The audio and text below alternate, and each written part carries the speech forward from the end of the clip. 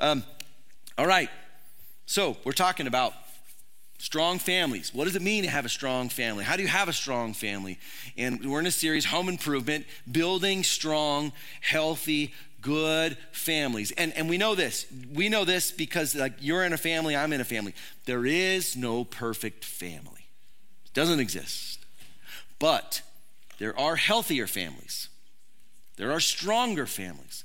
So how do you build a healthy or strong family? Now, I want to start by asking you a question, and I don't want you to answer it right away. Just think about it, kind of internally.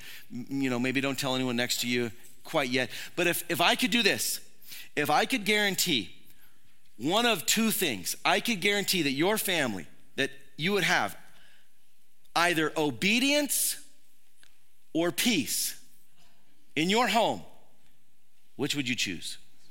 Don't say both, you cheaters. You're not allowed to say, I want it all. That's not how this works. We're gonna look at this morning. But if you could decide, whatever your family looks like, maybe you have kids, maybe you don't, grandkids, maybe you're married, single, whatever family looks like, immediate family, extended family. All right, here's what I want. I want you to just do what I say. Please, for once, just do what I say. Is that the preference? Or I could guarantee obedience. I could guarantee obedience in your house if I could, assuming I can't. Or I could guarantee peace, and not peace that is the absence of war or conflict. Not that kind of peace. Not peace where we say like, hey, just stop fighting. Okay, just go to your rooms. There, done, peace. No, I'm talking about like biblical peace, the shalom kind of peace. What the Bible talks about is harmony in your home. That you could have real, genuine peace and harmony and goodness in your home. Now, you hear that and you say, oh, I think I'll take that. You could guarantee that in my home? Listen, when we talk about families and like what we really want, more than rules, more than even friendship of like, I want my kids to be friends with me. Like, yeah, sure, of course, yeah. But more than providing for their needs, what we really want is peace. Now, I'm going to make a proposition. I'm going to propose something here, and I'm going to spend the rest of the morning proving that I am right. Are you ready? The single greatest force for peace in your family, ready, is forgiveness. That's what I propose as a truth claim this morning. Now, let's look at this. Let's talk about this. Why is that the case? And how do we get that? How do we see that come to be? The single greatest force for peace in your family is forgiveness. More than anything else, the thing that really changes the atmosphere in a home is grace. What does grace look like? Whatever your family situation is. We're going to look at perhaps one of the more famous families in the Bible. And they're actually not famous for being a family. They're just a family that is well known. And what's really crazy is that they're not even real. This is a make-believe family that you all know. You all know about. Whether you go to church or not, you know at least some details about this particular family. I'm going to guess, though, you don't know all of it. We often call this story that Jesus tells the story of the prodigal son. You know this story? Of course you do. Yeah, it's famous, right? It's about a family. They're not famous for being a family, but they are a famous family. And it's not even really about a prodigal son. The name of this is actually, it's really unfortunate because this story isn't about a son who goes away and then comes back and the father's excited. It's not. This is a story about two sons. In fact, Jesus gives this parable in a list of parables and talks about lost things. And he talks about, it's not just the prodigal son, it's two lost sons. We're going to look at this morning both of these sons and what Jesus has to say about them and why he includes two sons, not just one, and what does that have to do with our family. So here's what we're going to see. We're going to start with the younger son. Jesus talks about this younger son, the famous son, the one that we all know about, the one we call the prodigal son. And here's what we're going to see. The younger son, here's what he wanted. Above all else, here's what he wants. Ready? I want to have a good time. That's it. This younger son just wants to have a good time. We could say this, he's probably every high schooler who just wants to have a good time and enjoy life and do what he wants, right? And maybe even college students. I just want to find myself and I want to enjoy my life. So let's look at this story. This incredible story that illustrates this family that Jesus gives so specifically, and he's talking to two different groups. It's very, very clear what Jesus is talking about. Here's what he says. Jesus continued, because he's in the middle of just kind of parable after parable. He says this, there was a man who had two sons. There it is. See, I told you I was right. There's a man who had two sons. This isn't the story of the prodigal son. This is a father with two sons. The younger one said to his father, Father, give me my share of the estate. So he divided his property between them. Now, here's how it worked in their culture specifically. The older son of every family would receive what was called a double portion of the inheritance of the father. So however many sons that the father had, he'd split up the property, the inheritance equally, but then the oldest son would have double what the others got.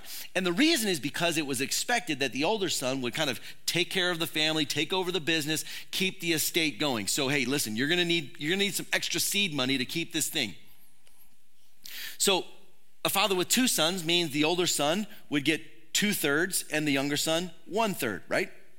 And you would only get this inheritance, ready, here's the kicker, when the father passes away.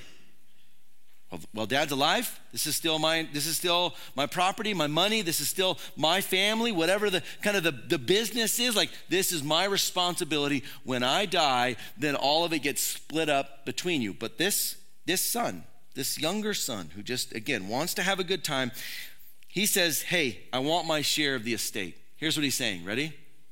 I wish you were dead. That's what he's saying. This would have been so offensive for the listeners of Jesus when they hear this to say, wait, while the dad's still alive, he's asking for his money? Hey, Dad, I'm ready for my 1/3. I don't want to be a part of this family anymore. I can't wait for you to die, so I want it now.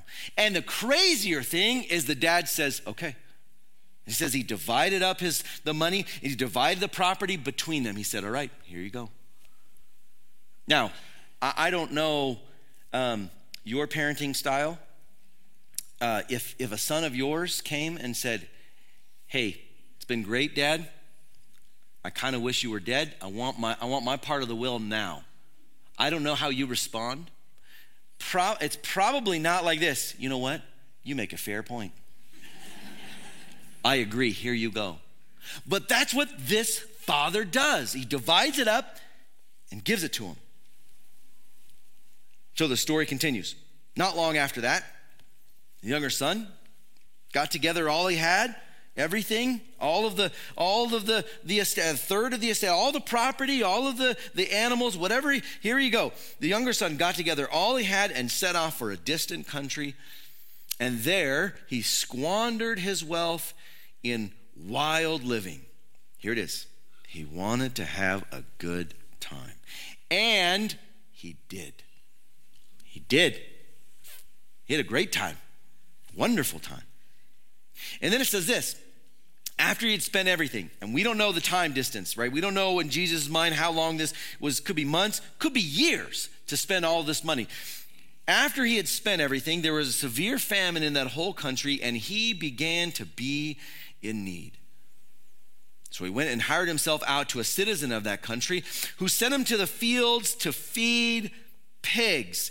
Now, listen, in Jewish culture, pigs are the lowest of the low. They were unclean. So to take a job to feed pigs is the lowest of the low. It is the bottom of the bottom of the bottom. It would be that bad.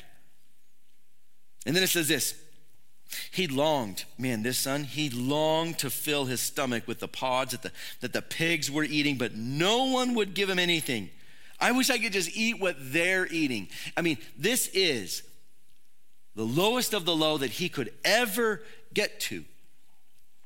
He did what most people, probably maybe younger, kind of high school, maybe even college, what they want. They want to experience life and they want to just go enjoy themselves. And sometimes people, like adults, will even give them advice. Hey, you're young, just go have fun. Go do what I never got to do. And he says, all right, and he does. And he spends and he uses and he wastes all this wealth on wild living. And then there's a shortage. He falls on hard times and soon he has nothing and he realizes, I have messed up.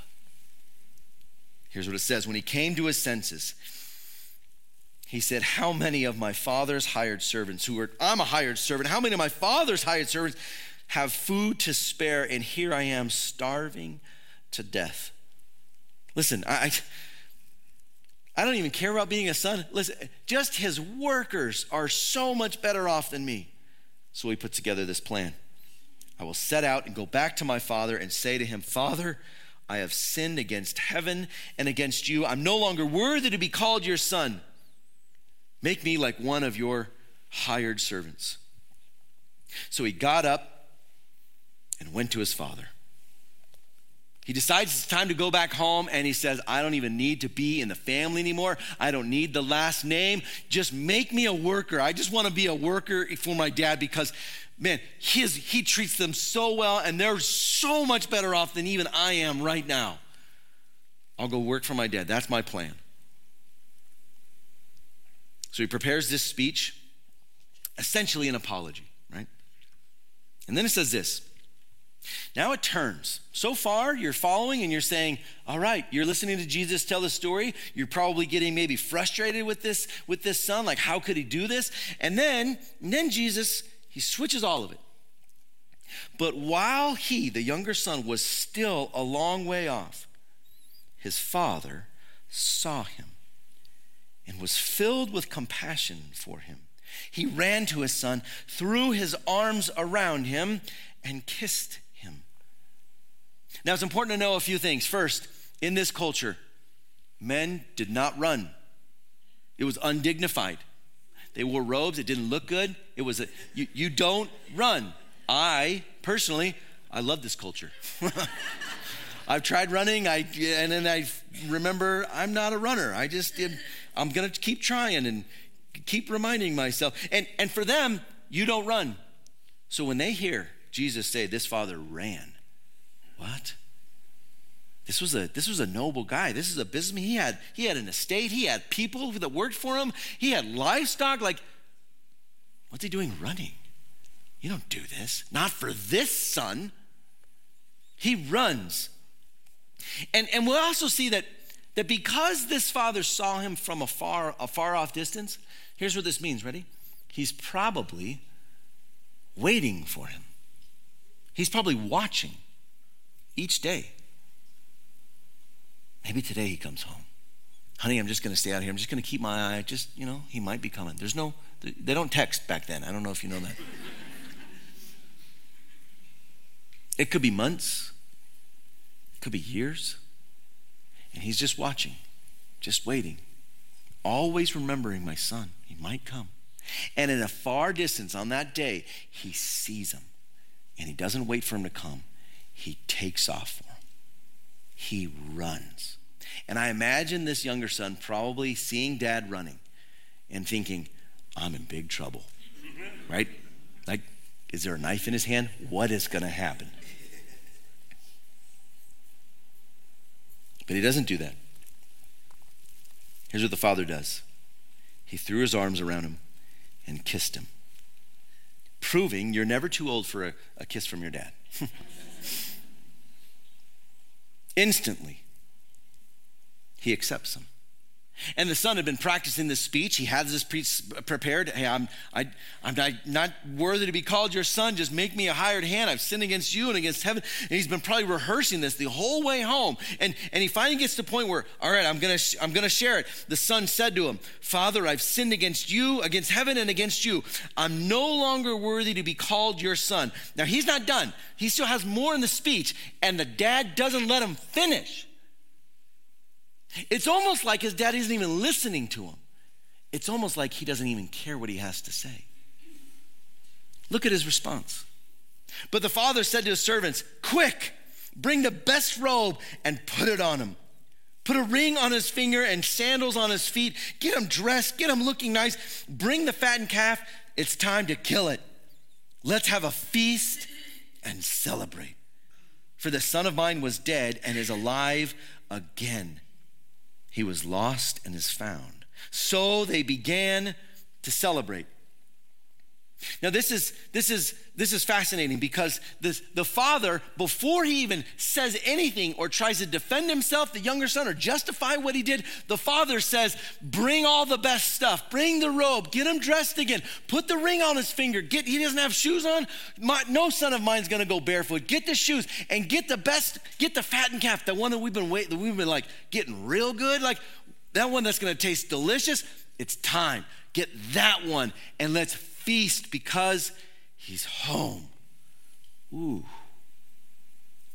Now, I don't know as a father how you respond to the son that wished you dead and took your money and spent it all and then comes home and says, I've sinned against you. And like, if it's me in this moment, I'm like, continue. Go ahead. Do you have anything else to say for yourself? This father was just so happy his son was home. And then he says these famous lines, the son of mine was dead and is alive again. And we have a hymn that he was lost and is found. Ooh. This prodigal son returns home. Now, I don't know if, I'm going to guess in this room that we probably have people who have children that you would say, yeah, I have a kid that's gone their own way. And you read this, and this isn't a hypothetical parable of a story of a what could be. You read this and you say, man, this is personal. Like I have family that have done this, and I have a kid that went their own way. Ooh. You probably have, if that's you've probably had sleepless nights thinking, praying, hoping, wanting them to come back, waiting, and maybe it's been a long time. You relate with this father so closely.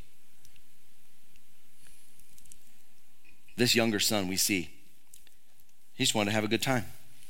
Just wanted to have a good time. And there are people in your family who just want to have a good time, doing their own thing.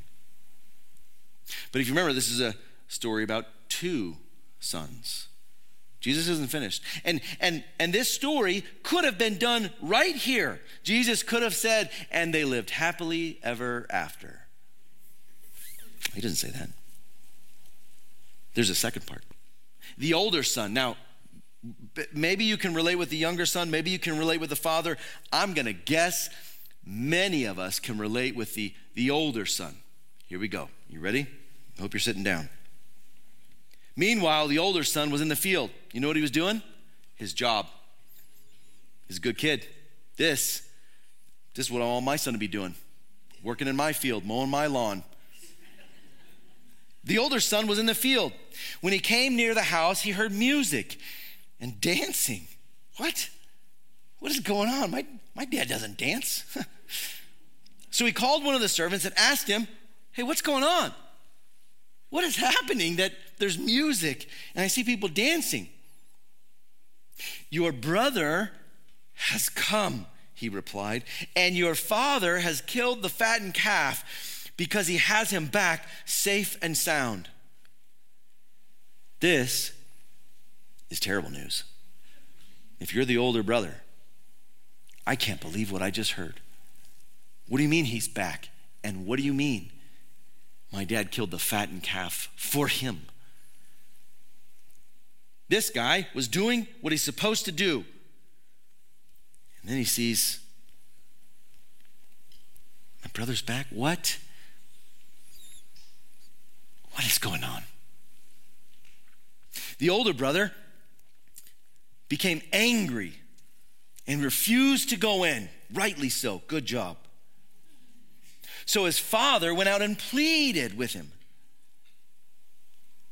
But he answered his father, look, all these years I've been slaving for you and never disobeyed your orders. There it is. Ready? This was the good kid. He did everything right. He never disobeyed his dad. Good job, son. Good job. Yet you never gave me, let alone the fatted calf. I don't even worry about just a young goat. You never even gave me as much as a young goat so that I could celebrate with my friends. I've never gotten this kind of treatment. But when look at this.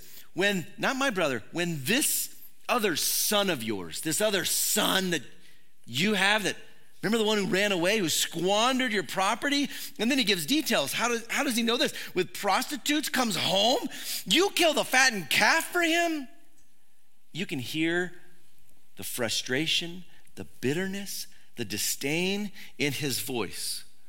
How could you, Dad? I've done everything right.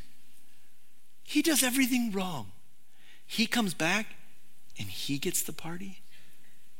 Now, I don't know where you are in like family stuff, or if you have family issues and struggles and relations. Just on its face value, you hear this story and you're going, and I feel for that guy, the older brother. Like, yeah, this feels like an injustice. And you know why it feels like that? Because it is an injustice. This isn't right, but it's what's happening. And he feels it. The younger son wanted to just have a good time. The older son, he just wanted to hold a grudge. It wasn't about doing what's right. It was about this issue that he has with this son of yours. The good son was the good son. He obeyed the rules, but this is important. Here's what we see in the story. He doesn't obey the rules because he loves his dad or has a relationship with his dad. He obeys the rules to get something in return. I want the blessing, and I want your property, and I want your stuff. And we know this. We get the hint of this because he says, like, I've never gotten anything. I've been doing so good just to get any kind of stuff, and you won't give me any of it. This son was trying to earn his father's approval. Sounds familiar for a lot of us, I think, right? Especially for the guys, I'm sure you can relate, of wanting to earn your father's approval. And if you have kids, especially sons, your sons want to earn your approval. There's something in us that we want to hear our dad say, hey, I'm proud of you. You've done a great job. Some of us live our entire life waiting, hoping for that moment. This son wants to do the same thing. I'm doing all the right stuff. I was just trying to earn your approval. And then the father says this, my son, the father said, you are always with me. And everything I have is yours. But we had to celebrate and be glad. And then he changes it. This is important. Notice this. He doesn't say the son of mine because it's a son of mine, but listen, because this brother of yours, it's my son, but listen, this is your brother. Don't you forget that. This is your brother. This brother of yours was dead and is alive again. He was lost and is found. The father reminded of his son what's important. It's not about possessions and obedience. It's about people and relationships. As much as we all would say, like, I want obedience in my home, absolutely, sure, I want my kids to obey, but not to the point where it costs us the relationship. If I could pick peace and harmony in my home, and maybe they mess up and aren't obedient every second of the day, I want peace and harmony. I'll pursue that more than anything. The younger son wanted to have a good time. The older son wanted to hold a grudge. And you know what they both needed? What both of these sons needed was grace. The good son and the bad son. The one who ran away and the one who did everything he was asked of. They both need grace. Neither option leads to peace. Living for greed won't bring you peace. Living with a grudge won't bring you peace. The single greatest force for peace in your family is forgiveness. About 20 years ago, it's probably maybe 18, 19 years ago, my parents had just recently been divorced, and I'm in college. It's my first year, freshman in college at Biola University, and just, enjoying life. It's coming up to the first summer, and my brother, who's about a year and a half younger than me, he graduates high school, and he's still living with my mom. My parents are split up at this point. She has an apartment, and they live in the beautiful city, Fresno, California. You guys ever been there? You ever driven through it? Just keep driving. That's the right choice. Just keep going. So one of my brother's friends comes on a random day, and they picks up my brother, and they're going to a concert, and they're driving to LA. My mom wishes them well. It's great. And from there it's about a 3.5 hour-ish drive. And so they take off, and long before they should have been back, my brother's friend comes back just by himself. And my mom, of course, confused. Where's Brian? Brian's my brother. Younger brother. Where's he at? What happened? Everything okay? Yeah, everything's fine, but I need to talk to you. Okay. So he comes in and he says, we didn't go to concert. Brian asked me to take him to the airport, to LAX. And he got on a plane to Germany. And he wanted me to give you this note. And this note says, I've decided to go to Germany for a year. And I've turned my cell phone off. You have no way of contacting me. I'll reach out to you in random emails that I make up. I have to find myself, and this is how I'm going to do it. And in this note was a scavenger hunt of sorts of, here's my cell phone bill hidden in this pocket of the home. Pay this. Here's some money for this. Pay this. Here's all the things I'm responsible for. Just go pay this all off. I'll see you in a year. Now, I don't know what you do in that moment. I don't even know what I do in that moment. You can imagine the confusion, but also the helplessness. What do you do? His cell phone is literally in my hand, hidden in this box, and now I have no way of reaching out to him. I just have to wait, I guess. So my dad, of course, he gets involved too, and they have to figure out what do we do. And I hear about this, of course, and I come home and I remember specifically thinking, there's nothing we can do, but also thinking, how could he do this? What kind of kid? Man, I can't imagine ever doing this kind of thing. Here's the deal. I get to deal with the broken pieces of the family dealing with this. Well, you just go and have a good time.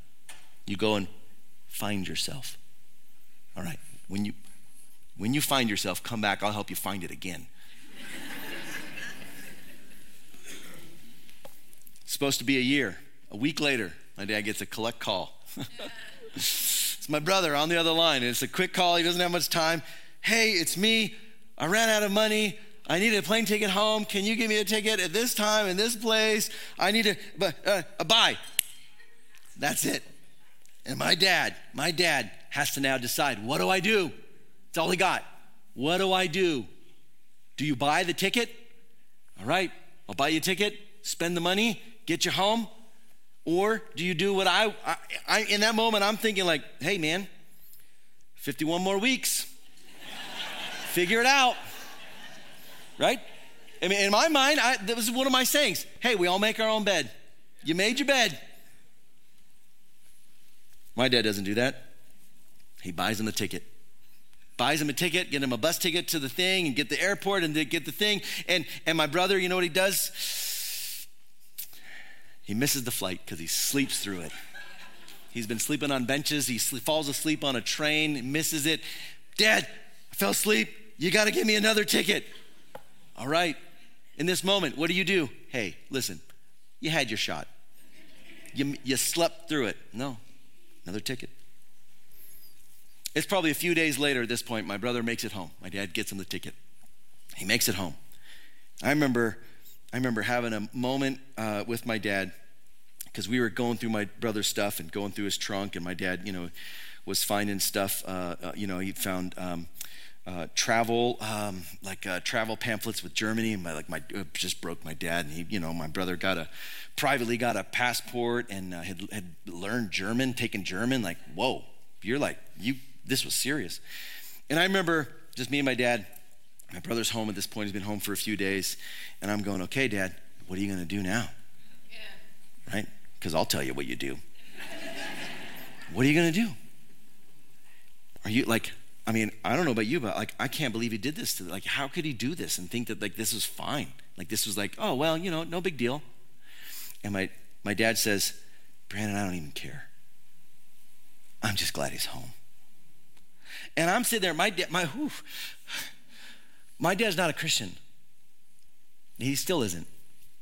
And I saw this man live out this. He's not gotten everything right in his life, but in this moment, I'm like, oh man, you're the father. And I'm the older son. I'm the one holding the grudge.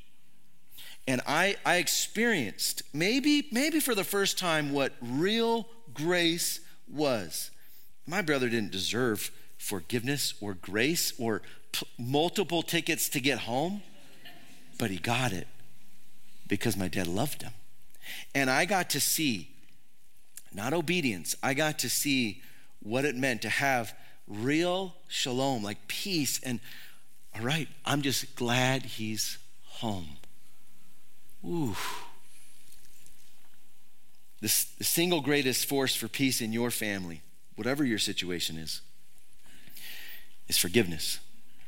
Now, here's the deal. Let me clarify, because a lot of times when we talk about this, people say, well, and that's it? No. Forgiveness is the beginning. Forgiveness doesn't solve everything. Forgiveness also doesn't mean you forget or you sweep it under the rug. Forgiveness means I don't hold it against you, but now we got to do some work to make this right. It may mean counseling. Great. You pursue counseling. Maybe if it's relational issues or marital issues, yes, please. Don't think that, well, I've forgiven them and it's done. What does this look like for you?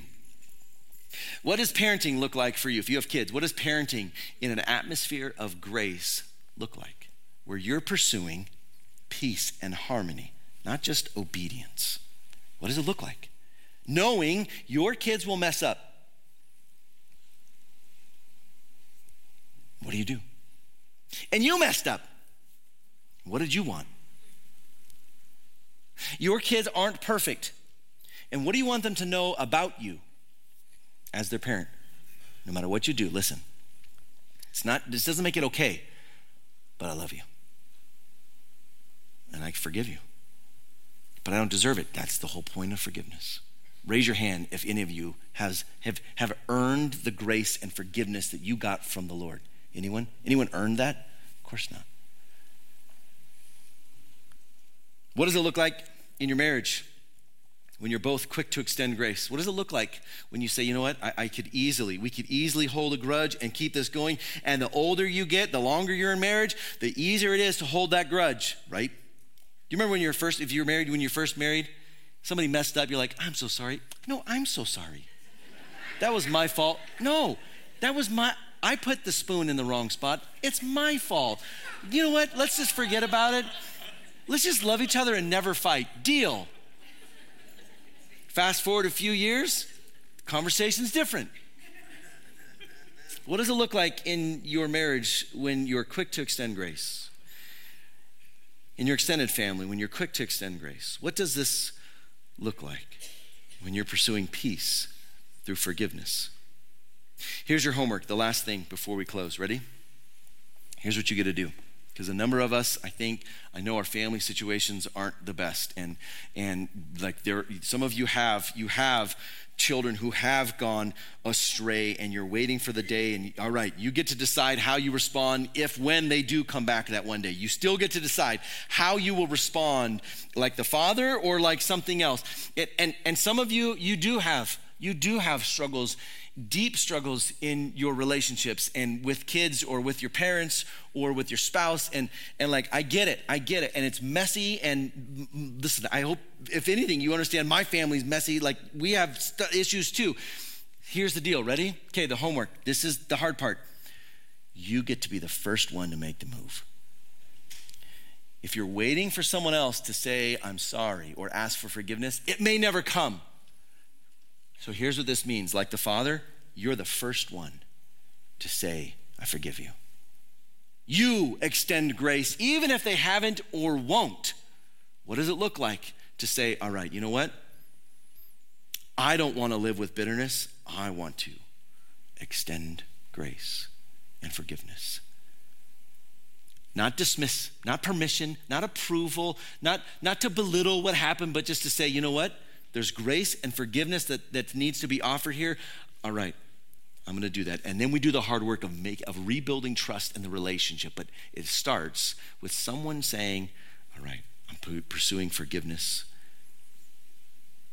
and grace. The single greatest force for peace in your family, whatever your family looks like, I hope you agree with me now, is forgiveness. It is a superpower that can change everything. Would you do this? Would you stand with me? We're going to worship the Lord together. Before we do, will you bow your heads and pray with me? So before we pray, this last song, we'll have a prayer team up here. We'd love to pray with you, because I know that there's a number of us in here that you do have kids that keep you up at night, that you're thinking about and praying for and wishing so badly that they would come home, maybe come home to faith. And maybe you just want to be praying, have someone else praying with you about that. You can come up and get prayer. Maybe for some of you, you are the younger son, the prodigal child, and it's time for you to come back to God and realize you've tried it on your own, and you really do need him. You need the love of the Father. And some of us, maybe a lot of us, relate to the older son, like I did. And for us, God soften our hearts to not carry grudges, but instead to pursue grace. Lord, we love you and we thank you. And Jesus, we're here because of you, and we can experience the grace and forgiveness of our Heavenly Father because of what you did. Help us, each and every one of us, to pursue grace and forgiveness in our families, more so, far more than just simple obedience. We love you, Lord. We worship you now. We pray this in Jesus' name.